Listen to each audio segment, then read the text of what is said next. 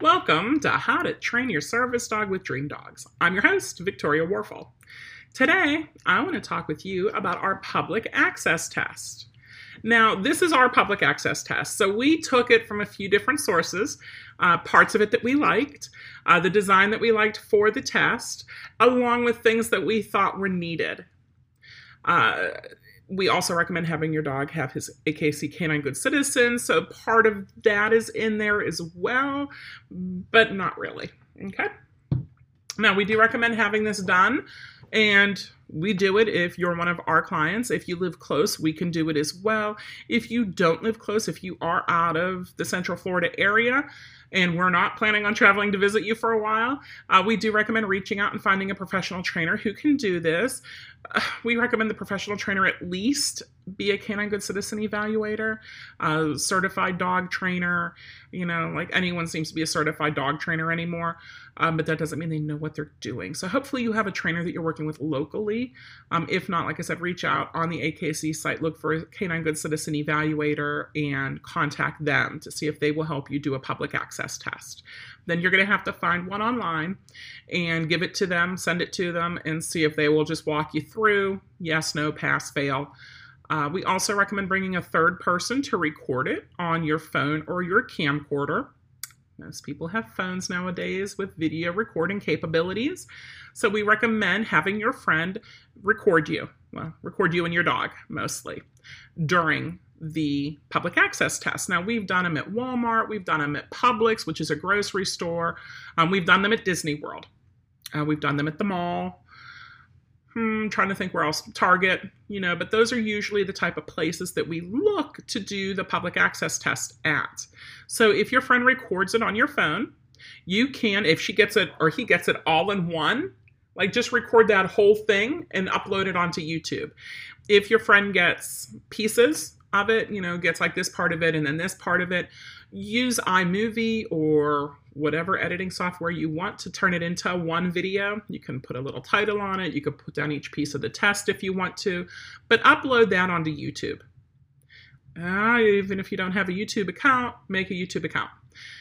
Even if you don't want to share it with the world, keep it private. You can do that. You can keep something private so no one else can find it, or you can do it where you can share it with select people. But put it up on YouTube. Do not leave it just on your phone, because your phone can get damaged, your phone can get lost, and then you lost that information, and you do not want to lose this information.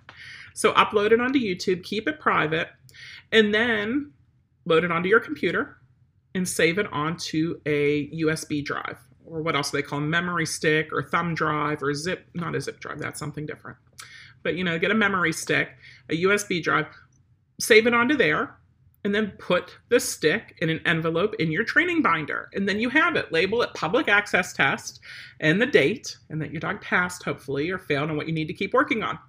But have that in your training binder on the memory stick. Have it on YouTube where you can find it, and have it on your phone, and then keep a version of it on your computer as well. And then you are covered, and you have proof that your dog passed the public access test. Now, what we do is as we're doing it, we walk it through step by step. So I'm going to explain to you how we do it, tell you what our part of it is, and the purpose of it. So the purpose of the public access test is to ensure that the dogs that have public access are stable, well-behaved, and unobtrusive to the public, that you have control over your dog, and that your team is not a public hazard.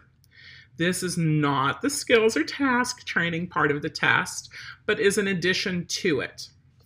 Okay, so you still need to have your task training done. We like demonstration of tasks for your training binder. Again, you can record those and put them up on YouTube and keep them private if you'd like to. But proof that your dog knows his tasks, and you still have to have a disability that your dog has been task trained to mitigate. So those are all needed: public access test, task, and disability to have a service dog. Just because your dog passes the public access test, if the other two are not met, your dog is not a service dog. Okay?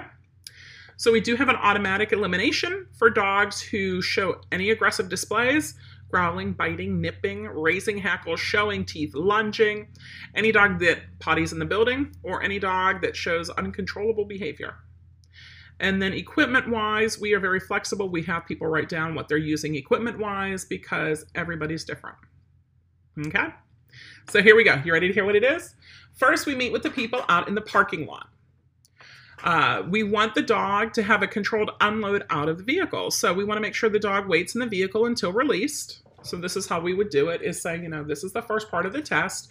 The dog waited in the vehicle until released. So the person gets out of the car, the dog waits in the vehicle, they get the dog's gear on if need to. They step back, the dog waits, they call the dog through the vehicle out, and the dog comes out. So yes or no, did the dog wait in the vehicle until released? Yes, hopefully. The dog waited outside the vehicle under control. So what happened when the dog got out of the vehicle? Did he take off running? Did he sniff everywhere? Did he jump up on people? What did he do? Did the dog wait outside the vehicle under control? And then 3, the dog remained under control while another dog walked past, ignoring the other dog. So you want both dogs to ignore each other. And this is usually where I bring one of my service dogs or service dogs in training because they know what to do. They've done this. They're fantastic. They're experts at it. The second step is approaching the building. So we want the dog to stay in a relative heel position, be calm and relaxed around traffic. The dog stopped when the individual came to a stop. It doesn't mean that they sat, it just means that they stopped. And the dog didn't attempt to potty unless specifically told to do so. So we always tell people, potty before you go head in, just to make sure. Now, the third step is entry through a doorway. So you want them to enter in a controlled manner. Sometimes it's automatic doors, sometimes it's push open doors, sometimes it's push a button and it opens doors, sometimes it is the turnstile doors. So you want to make sure that your dog does good. And did the dog wander off or solicit attention from the public? You don't want that. The dog did not do that. The dog walked calmly and did not pull or strain against the leash or try to push its way past the individual. Just basic, you want your dog to pay attention to you and not try to go over and say hi to everybody. The fourth step is heeling through the building. So we want to make sure the dog stays within touching distance of the individual, that the dog walked calmly and did not pull or strain against the leash or try to push its way past the person. We want to make sure the dog readily adjusts to speed changes. So if you're walking slow, medium, or fast, that the dog readily turned corners and maneuvered through tight quarters, because there are 2 different things there, guys. Turn corners with you, and if something, maybe the aisle gets narrow. How does the dog do? The dog ignored the food and the merchandise and remained focused on the handler. The dog traveled through a crowd without interacting with the public. The dog did not brush against or topple any merchandise. The dog was not bothered by carts, strollers, or distractions. We actually just did one, and they had the floor cleaner come by. So we're like, let's use that as a distraction. And we went over and the dogs did great. When someone came up to question the dog, the individual remained calm and presented correct information. So if this doesn't happen while we're out, I'll take a few steps away and I'll come back and I'll say, hey, why do you have a dog in here? Just see what they say, because by then they know me. The fifth step is a 6-foot recall on leash.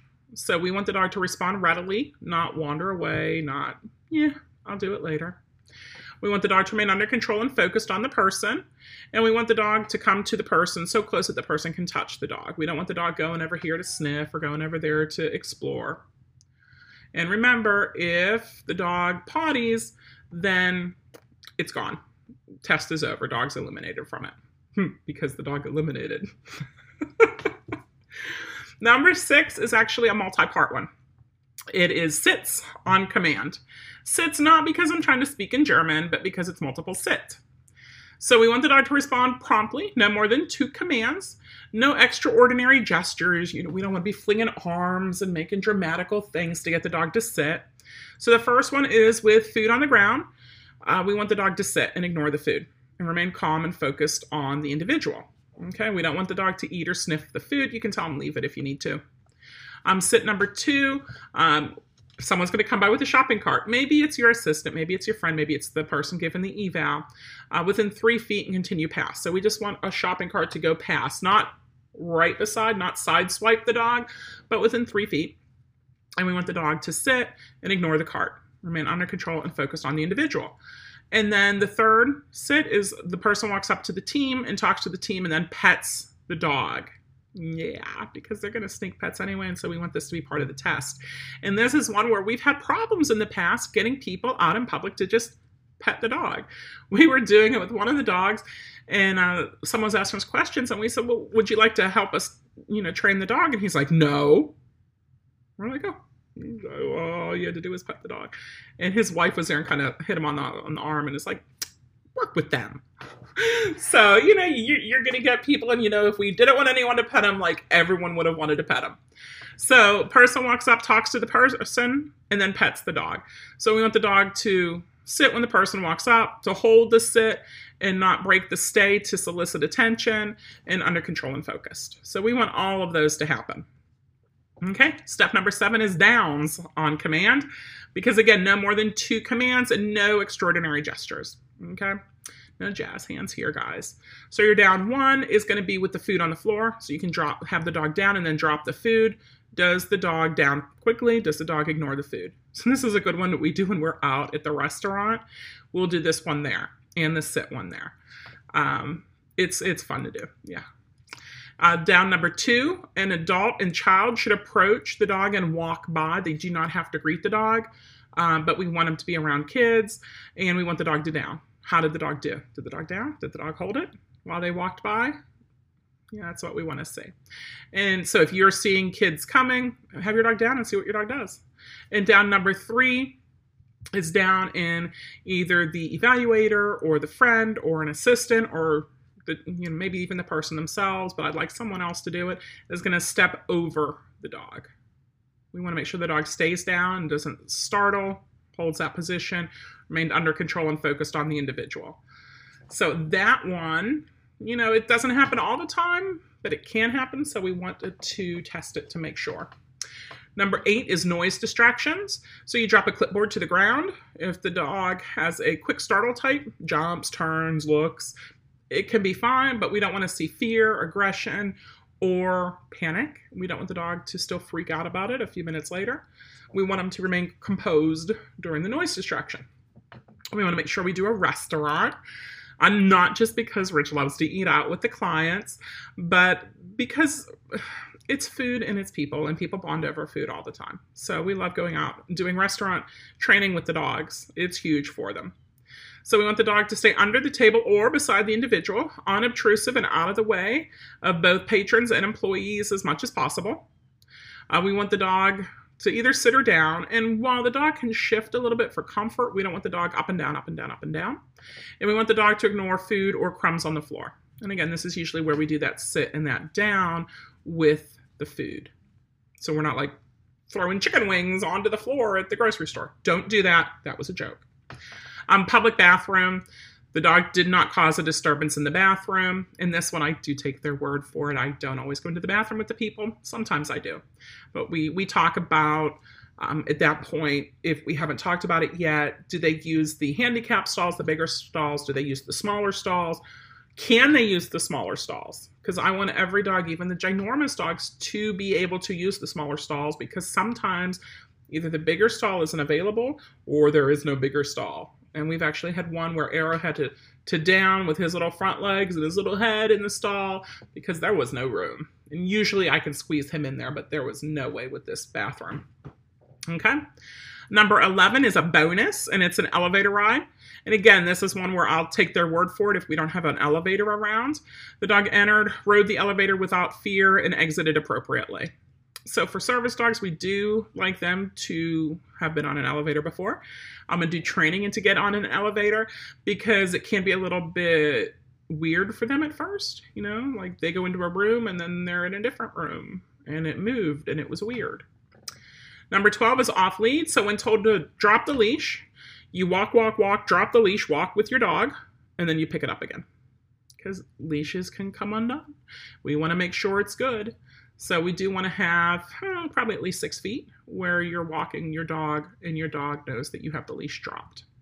Okay. Number 13, dog is taken by another person. So this is usually they'll hand the leash to the evaluator, move 20 feet away, and then come back. We want no aggression, no undue stress on the part of the dog. We don't want pooling. The dog doesn't have to hold a sit stay or a down stay, but no pooling whatsoever.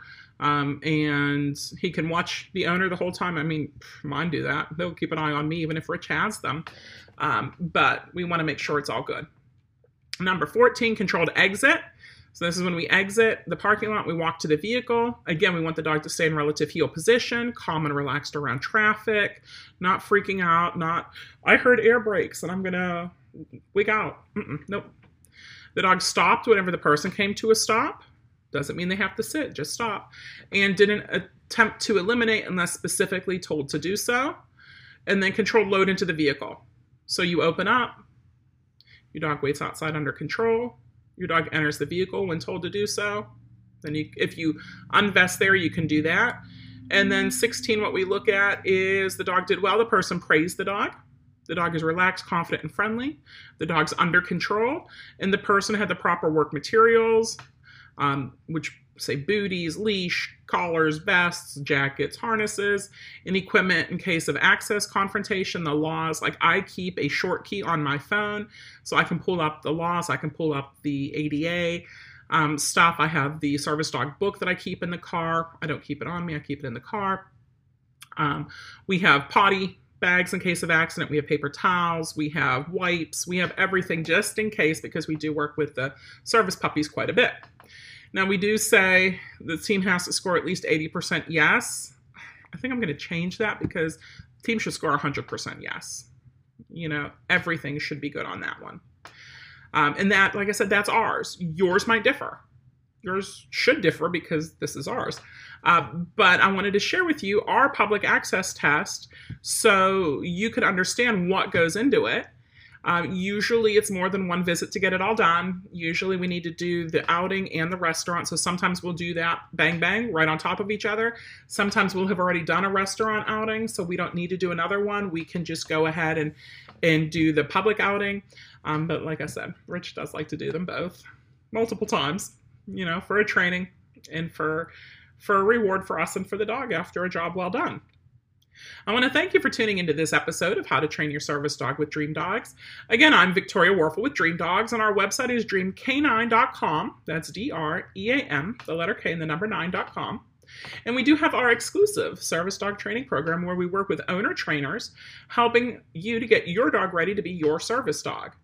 And we help you with everything from choosing a candidate to basic, advanced, and off-leash training, public access training, service dog skills, service dog tasks, marker training, evaluations, and more. We do have a Facebook community called How to Train Your Service Dog, and I hope you find that and join us there. I also hope to hear from you. If this was a good podcast and you think a friend would benefit from it, please share it with that friend. Share it in a group if you'd like to. And let me know what you thought of the podcast. Contact me directly. Again, it's dreamk9.com, or go into the How to Train Your Service Dog group and message me. It's Victoria Warfel. Let me know what you thought of it, what you'd like to hear in the future as well. I hope you have a great day.